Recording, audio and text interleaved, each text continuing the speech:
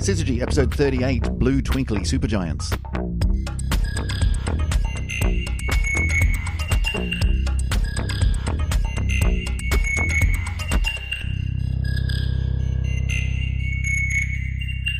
Welcome back to another edition of the Syzygy podcast. This time we're talking about Blue Twinkly Supergiants, which, Emily, you're telling me has something to do with Game of Thrones. I've never watched the show. I'm embarrassed to admit. There are Blue Twinkly Supergiants on Game of Thrones? Yeah, you don't really want to get too close to them, though. Really? No. Well, I'm imagining you probably don't want to get too close to the kind that we're going to talk about today. That's a very fair point, yeah. Yeah. Anyway, what are we talking about? Look, there are stars, we know that, in the night sky, but not all stars are the same. We orbit a fairly average, reasonably small, I think, kind of yellowy star, and to us that seems normal. But there are lots of other different kinds of stars, from really quite small to stupendously large. And today we're going to be talking about a kind which is known as a blue supergiant. Now, I'm guessing, Emily, that you're about to tell me that a blue supergiant is called a blue supergiant because it's blue and it's really big.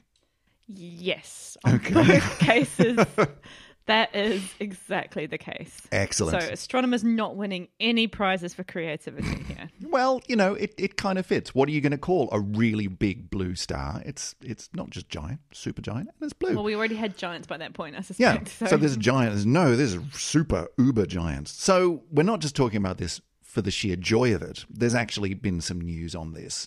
There's been some research released that talk about how blue supergiant stars twinkle, how they wibble and wobble. So bring us into this one at some kind of reasonable pace, Emily.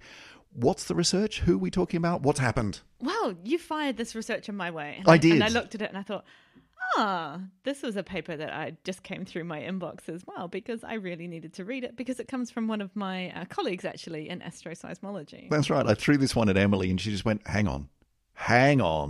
I know these people. I really need to pay attention to this one. So pressure's on for Emily today because she's got to get this one right. Otherwise, her colleagues are going to turn around and go, now, listen, sit down. We need to talk. If I get the physics wrong, then I'm going to be in a little bit of trouble. And that's all right. We never get anything wrong on this show except deliberately. So who is this research by? Where's this come out of? So this has come out of a fantastic astroseismic group in Belgium. They work at KU Leuven. And this particular paper was headed up by one of my colleagues called Dominic Bowman, who did his PhD here in the UK and has gone over there to do some postdoctoral research. So shout out to Dominic. And if you're listening, listen very job. carefully and let us know if and when Emily gets any of this wrong. Yeah. So, how do we find our way into this one? What are we talking about? Do we need to start with what is a blue supergiant? Yeah, let's go with that. Okay. Because maybe not many people have come across a blue supergiant in their day-to-day trip to the grocery store, right? No, probably not. So, what are we talking about? Well, I think one of the funnest ways to describe a blue supergiant is actually something that my astrophysics lecturers were telling me when I was an undergraduate. They're basically the rock stars of the universe. Okay, rock stars in the sense of really long bad hair and tight jeans, or what? No, they live fast, die young, and have beautiful corpses. Ah, there you go. Okay, living fast and dying young, beautiful corpses with what? So they don't last very long. No. So let's talk about the sort of origins of what a blue supergiant star is. Okay. It's blue and it's very, very big. So if you think about sort of the main part of a star's life, and I know that we've put down, it's up on my whiteboard, that we're going to talk about the full process of stellar evolution. So all the different parts of a star's life that it goes through from birth up to its death. We are going to talk about that at some point, yes. But just for now, we're just going to talk about a little bit about blue supergiants and what they do. So they are stars that are born at the extreme end of the scale when it comes to size and mass. Okay. So they are the biggest, baddest stars that we have out there. Really big. Really big. How big?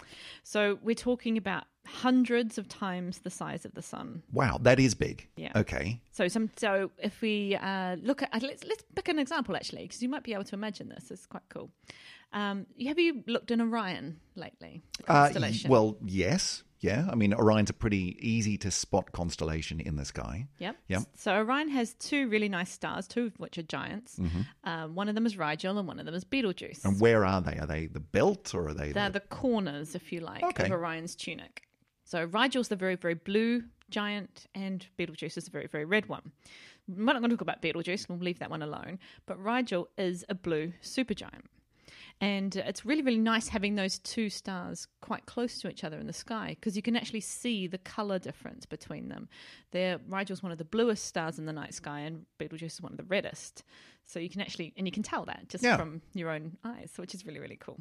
Yeah, I mean, when you first glance, you sort of, all the stars, surely they're all just white, aren't they? But no, they're not. You look carefully and there are subtle differences in colour. And some of them, like those, really are blue. Yeah.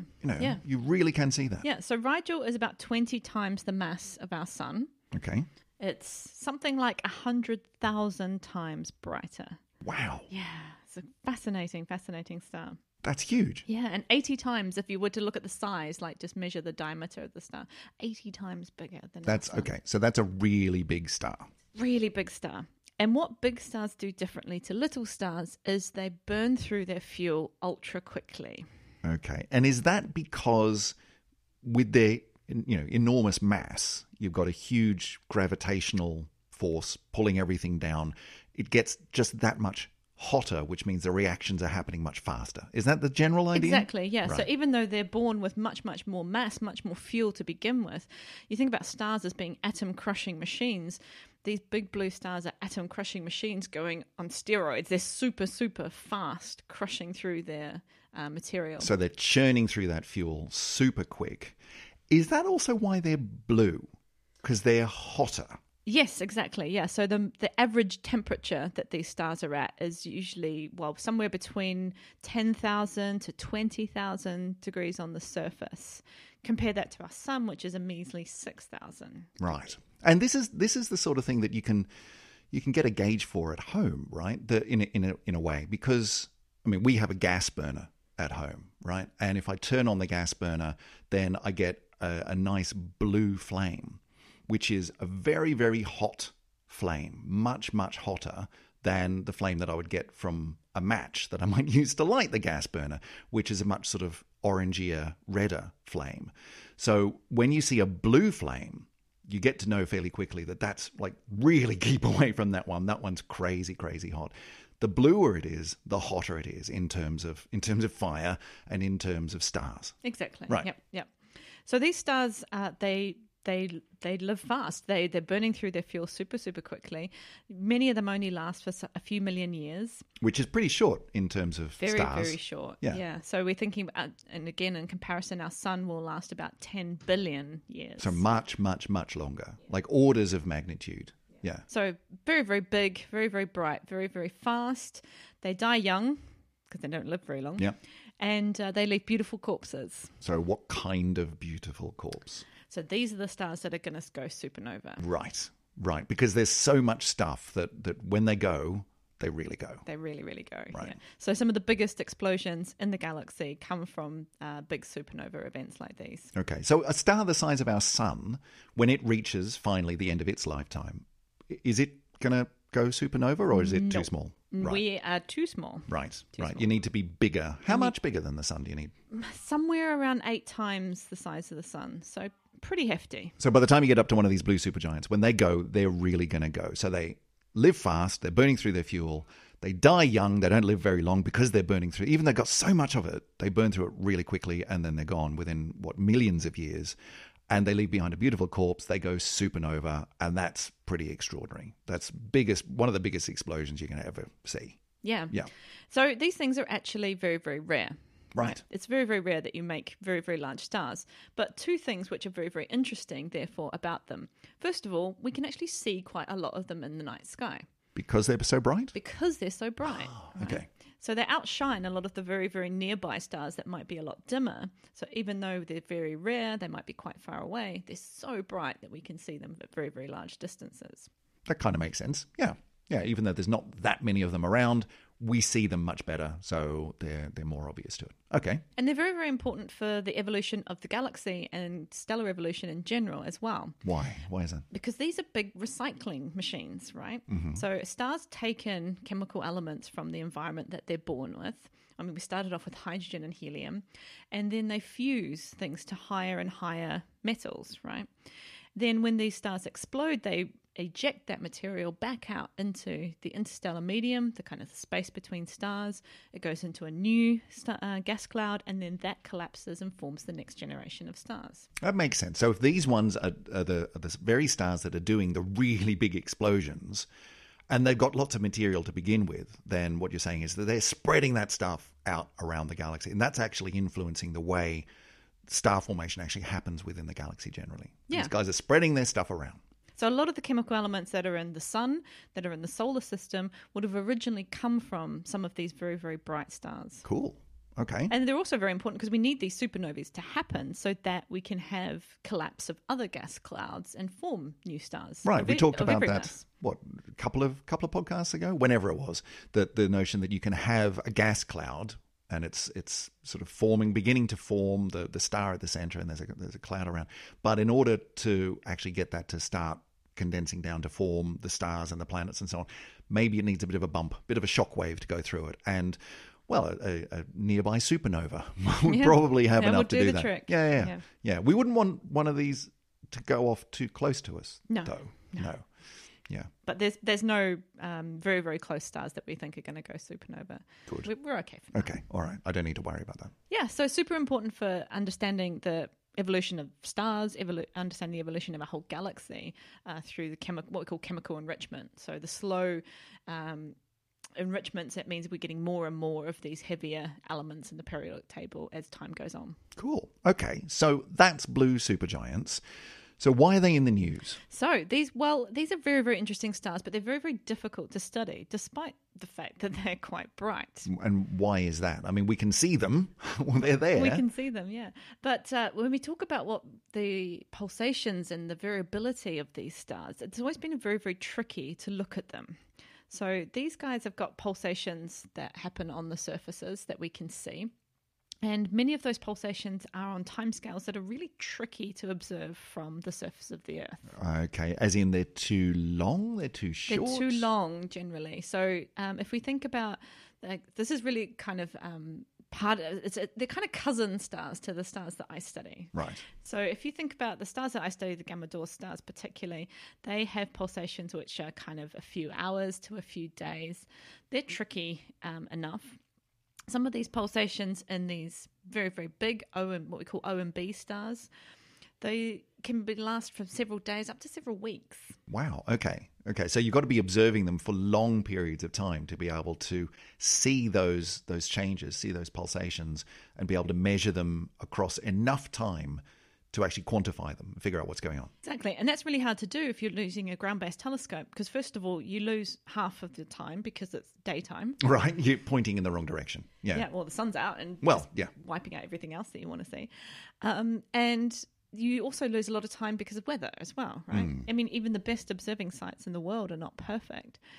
So if you want to observe something that's a few days, you're going to have to sit on this thing for quite a long time to pick up those kinds of variations. Yeah, even when you're lucky with the weather, it's still going to take a really long time. Yeah. Meanwhile, other people are tapping you on the shoulder going, are you done yet? Yeah. Can we have some time on the telescope, please? Please. So they've always been really, really tricky. And they're also, the amplitudes of these pulsations have been quite small as well. So we're not talking about variations in brightness, which are, huge that you can see with the naked eye. We're really talking about going down to 10 micromagnitudes. So that's 10 millionths of a magnitude, and one magnitude in change is a change of about 2.5 times in brightness. So we're talking about a fraction of a percent of change in brightness. Exactly, yeah. Right. So these are really small. Really small. So you need to have very good detectors to be able to detect those kind of changes. But we have some space telescopes that have been out there. So it's really hard to do from the ground, but fortunately, we're not just ground-based observers anymore. We got things in space. Yeah. So this work is looking at data coming from 2 space telescopes. First one being Kepler, and particularly Kepler when it was used in what was known as K2 mission. So this was, you remember when Kepler got a bit hobbled by its reaction wheels? Yes. Yeah, it got a bit of a glitch. Yeah. And they had some difficulty pointing it, wasn't it? Yeah. So it lost 3 of its 4 eventually reaction wheels. And so it couldn't point at the Kepler field precisely anymore. Right. So we thought, okay, what can we do? We've got a sort of semi-hamstrung space telescope. What can we do that's really, really useful for science? And that became the K2 mission. And so K2, we could point at different parts of the sky that wasn't just where Kepler was originally pointing, and look at different types of stars as well, which is very, very useful, especially for these hot stars, because there weren't a huge number of these hot stars in the original Kepler field. So they were able to point it at places and pick up more of these objects, basically. Right. So there's Kepler. And then, of course, we've got our very, very favourite Syzygy Space Telescope. Which one would that be? TESS? Yeah. TESS. So this was, they were also looking at data from sectors 1 to 3, so the first 3 months of TESS's observations as well. Because TESS's mission was kind of twofold, wasn't it? And this is part of the reason why you were so excited. Chris. Sorry. TESS is still Well, I mean, when they put the underway. mission together.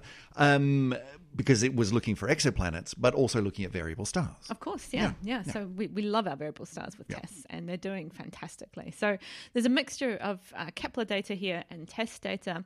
And what was very interesting was we were able to look, for example, at very long-term trends and very, very precise observations that are, uninterrupted. In the case of the TESS data, we were taking an observation every 2 minutes for 3 months. Brilliant. So that's exactly what you need to be able to see these long-term variations in the brightness, very, very small variations in the brightness of these really big stars. Yeah, exactly. And that's where the interesting stuff starts to happen. Cool. So we expected to see some pulsations in these stars. And by pulsations in this case, I mean coherent ones. So this means you've got global changes on the surface of the star as it pulsates. Okay, so it's not just a little bit of a blip over here and a little bit of a bubble over there. These are coordinated patterns of variation. It's wibbling and wobbling in a coordinated way. Exactly, Right. yeah. And the reason why I call these stars kind of the cousins to the ones that I study is because the mechanism's very, very similar. It just happens in a different type of star. So what's happening is that you've got energy being generated in the core of the star, and that energy's got to come out. It's got to get out of that star, right? Got to get out somehow. But with pulsations, what's happening is the energy can't get out fast enough. So you get a build-up inside the star itself. Now, what's causing that blocking, if you like, we call it an opacity, because it's basically preventing something from going through. Like if you had a thick fog, you can't see light on the other side. Right. What's causing that is slightly different depending on exactly the type of star. In the case of these super hot stars, it's actually coming from the chemicals abundances, which are deep inside them, particularly iron. But behind that sort of area, you get energy buildup because it can't transfer through the star fast enough. And that heats up that region, pushes that surface of the star out a little bit. That cools, as it expands, it cools, just like any other gas does. And then once you've got to the point where you have expanded and cooled, then you get changes in the chemical structure, which means that everything can pass through, the energy passes through, and then the star contracts back down again. So you get these cycles of changes in the middle, energy build-up, which causes changes around that, which cycles backwards and forwards. It heats up, cools down, sends the energy out, and the whole thing repeats again. And so you get this, it almost sounds like it's kind of sort of ringing like a bell in a sense, that it's building up and going down, building up and going down. You get these pulsations. Yeah, it almost seems like a big breath of the star happening, but it's instead of being kind of the whole outer shell of the star getting bigger and smaller, then you're kind of getting these waves traveling around the surface, which mean that you have structured variations. So part of the star moves in, part of the star moves out. But the whole thing's coherent. It's happening across the whole star in the same way. Now, these are very interesting pulsations in their own right. Okay. Right. And we've known about them for a while, and we've been able to do some fantastic measurements, particularly in the cooler end of this range of stars. But what this study was able to do is sort of start to look at the whole group of stars as a whole. First of all, take out those coherent pulsations and the few stars that had it, because not all of them did. I think there was about 100 and so stars in the study. Only a few of them had these coherent pulsations. So we took those out and thought, well, what is left? Is the star just not doing anything else over and above that? And it's not as easy because you think, okay, we just take that out and see if any changes are left over. But we have this wonderful thing in data science called noise. Mm-hmm. And noise is basically the uncertainty, the inherent variability that comes from the fact you're making a real measurement. Yeah, the universe isn't smooth. The universe doesn't behave well, typically, and it's noisy. Yeah, it's very noisy. And photons, light, basically have their own inherent noise. So we had to take that and consider that as well. And then once you consider what the white noise that's going on in these observations, then you say, well, is there anything left now? Okay. And there was. Which was what? So very low frequency variability. So low frequency means long periods, right? So it's very, very slow changes that were happening in these stars. What's interesting is they're not coherent. So you were talking before about the variations across the surface of the star being coherent, and that's, I'm assuming, because it's all coming from, down in the center, and the energy is finally making its way out to the surface. But because it's all coming from the center, the surface is going to react in, if not all at once, at least in a coordinated way, in a coherent way. So that's where that's coming from. Yep. But what you're talking about is, okay, so we sift out for all of this noise and all this other stuff, and what's left over is variation, but it's not coherent. Yeah, so a lovely term that we have for this is called stochastic photospheric variability. Okay, now let's unpack that one. Stochastic means random. Random, yep. What was the next one? Photospheric. Photospheric. So this is coming from the surface of the star where the photons basically come from, so the surface. Right, yep. And variability. Okay, so random surface shininess change. Yeah. Yep. Twinkles. Yeah, that's another way of saying it. Yeah. Hang on. So what you're telling me is that this research, if I may paraphrase, this research has just shown that big blue stars twinkle. Yes. But it's not. Sorry, but I don't mean to belittle research in any way, shape, or form. Was that the title of the paper? It should have been. Twinkle, twinkle, little star. Well, the interesting thing about the nursery rhyme is it's actually talking about a very different process, which is the twinkling that we observe from stars based on the fact that we have an atmosphere that sort of shifts around that's in the way. Yeah, so stars twinkle when we see them from Earth, not because of the star, because of the atmosphere. That's right. The air between us and space is itself wibbling and wobbling, and that makes the stars twinkle. And if you actually get beyond, and that's one of the ways that you're in space, is that you get beyond the twinkliness and all the stars appear just as little dots. So what you're talking about is that the stars have their own inherent twinkle. Yes.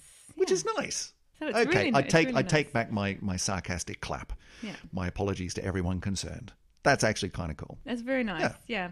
And what's interesting is this is the first time that we've been able to really strongly confirm that these twinkles are happening, and it's a really interesting piece of physics that we can pull out of that as well. Okay.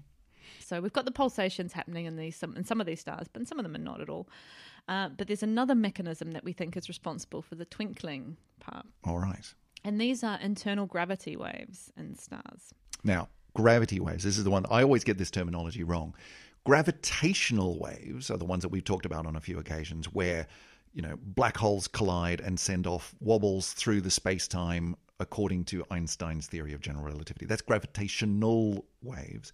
Gravity waves are waves within something like a star or a planet. The Earth has gravity waves where you've got sort of almost acoustic shock waves, like sound waves, traveling around. Is that right? Is that the kind of thing? So, I think there's a few examples that we can use. So gravity waves are kind of much more mundane than the fancy gravitational waves that we've spoken about. So I brought a salad for lunch today. I'm intrigued to see where this is going.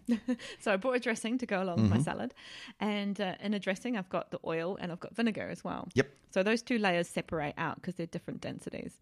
Now, if I shake my container, which has got the oil and the vinegar, then you actually set up gravity waves between the two surfaces or the two liquids because they're different densities.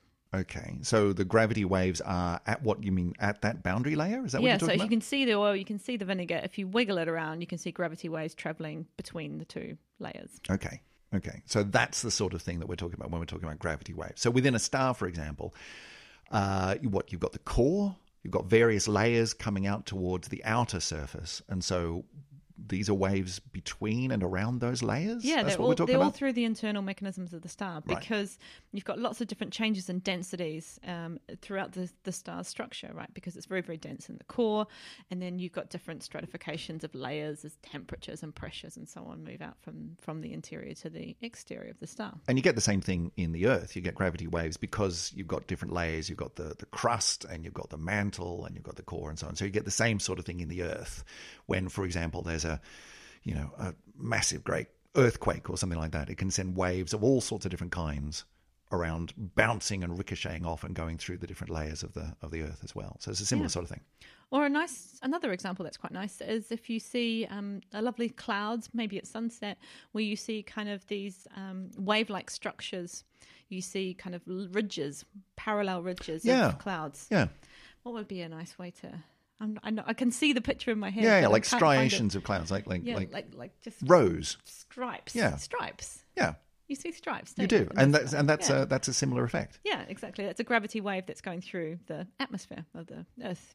So lots of people study gravity waves in lots of areas of science. Cool. And now we've got them in these big blue stars. Excellent. So why would you say this is a really, really interesting and new finding?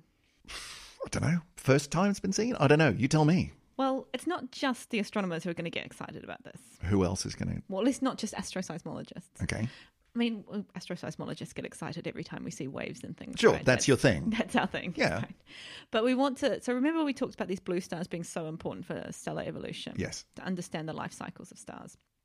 We think that using some of these kinds of results, we can actually start to, using data, determine points of stellar evolution much more precisely than we ever have been able to before. Okay, so what do you mean by that?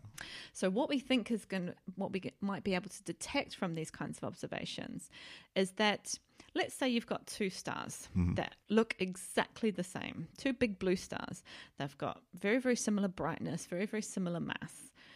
But one of those stars may have undergone a very, very different process to arrive at the point where it currently is than the other. Very specifically for these big blue stars, they can go through these kind of loop phases where they sort of have a bit of an excited phase, they eject a whole lot of material, then they calm down again. And in those loops, they're very, very important. They change the interior structure of the star. But from the surface, you can't make a simple measurement to say how, have you gone through this loop or not? Right. There's no record left behind of where it's at in this process. No. Right. So you just see the two stars just look identical to the on the surfaces.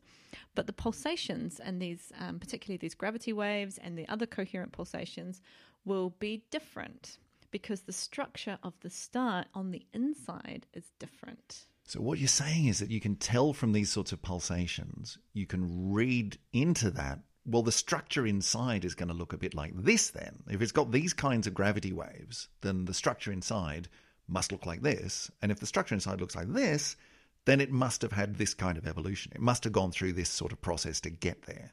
Yeah, and this is really, really important because we don't know a lot about the evolutions of these kind of stars. Some of them go through some weird and wonderful phases like yellow hypergiant phases. They go through...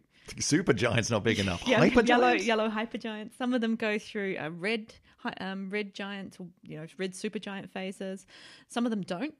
For example, we used to think that every star needed to go through this red supergiant phase in order to go supernova, right? Turns out that wasn't the case. Oh. And we had a very, very clear example when we had supernova 1987A. Yeah, very famous, like in the list of supernovae in the last while. That was a really big one because 1987, that's the year that we saw it, and we could observe that one really, really well. It's the best modern day supernova we've had because it was very, very close and we could monitor it very, very well. Now, we were able to go back in our records and say, well, okay, which star went supernova? Must have been a big red supergiant or something like that.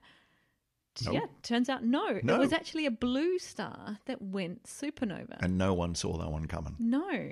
So it was very, very exciting that we were able to then say, well, okay, you don't have to be a red supergiant to go supernova. You can be blue and go and do it. So I'm getting a sense then that this whole, and again, this is time, certainly a topic for a whole other series of podcasts, probably the whole stellar evolution thing. There's so much here. But what I'm getting from this conversation is that we understand a lot about stellar evolution, but there's a lot we don't understand about stellar evolution. And in particular, this bit at the end where we kind of thought, yeah, if you're going to go supernova, then it's got to be this. Turns out, no, not so much. And there's a lot of interesting stuff about really big stars and what they do while they're really big stars. The different changes, the cycles they go through, the transitions they undergo, that we just don't yet understand. But if we understand how these blue stars, these blue supergiants twinkle and how those gravity waves are bouncing around inside, that tells us what's inside them, and it tells us what's going on, how they're evolving. It gives us another way to figure that out. Yeah, so we can apply our wonderful astroseismic techniques of peering inside, very, very deep inside stars to figure out what's going on to even more stars and put together. So let's say we want to put a roadmap together of how every type of star in our galaxy is going to evolve and has evolved to the point of where it's at. Then what's wonderful about astroseismology is we're collecting more and more different types of stars at more and more different points of their evolution, opening them up, peering inside and seeing what's going on inside of them. So we're hoping to eventually almost have a complete sample of what stars are doing based on these wonderful pulsations and mechanisms that we see on the surface. So previously, a lot of that, as you say, the roadmap, a lot of that's been put together from observations of, well, there are all these different kinds of stars, and we have, perhaps in some cases, a loose understanding of how you get from one to the other, how you work your way through along this roadmap. But a lot of it's been based around what we can see and trying to place that into some kind of continuum. Let's just map this out. What have we got in the universe, in the galaxy? Now, thanks to astroseismology and things of that nature, we can, as you said, start to look inside the stars and really place them on that roadmap and figure out this is connected to that and that goes to there, and this is how stars work. This is how they evolve. This is how the life cycle of a star. This is what that looks like. Yeah, and we've got data, so we're data-driven now, which is amazing, and we've got models, and every time we get more data, we improve the models a little bit, and then the models tell us what to look for in more terms of the data.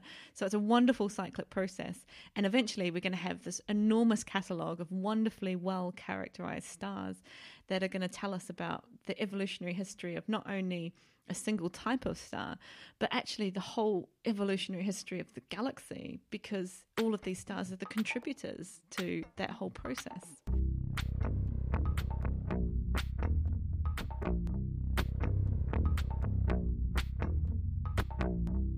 Well, that does us for another episode of the Syzygy podcast.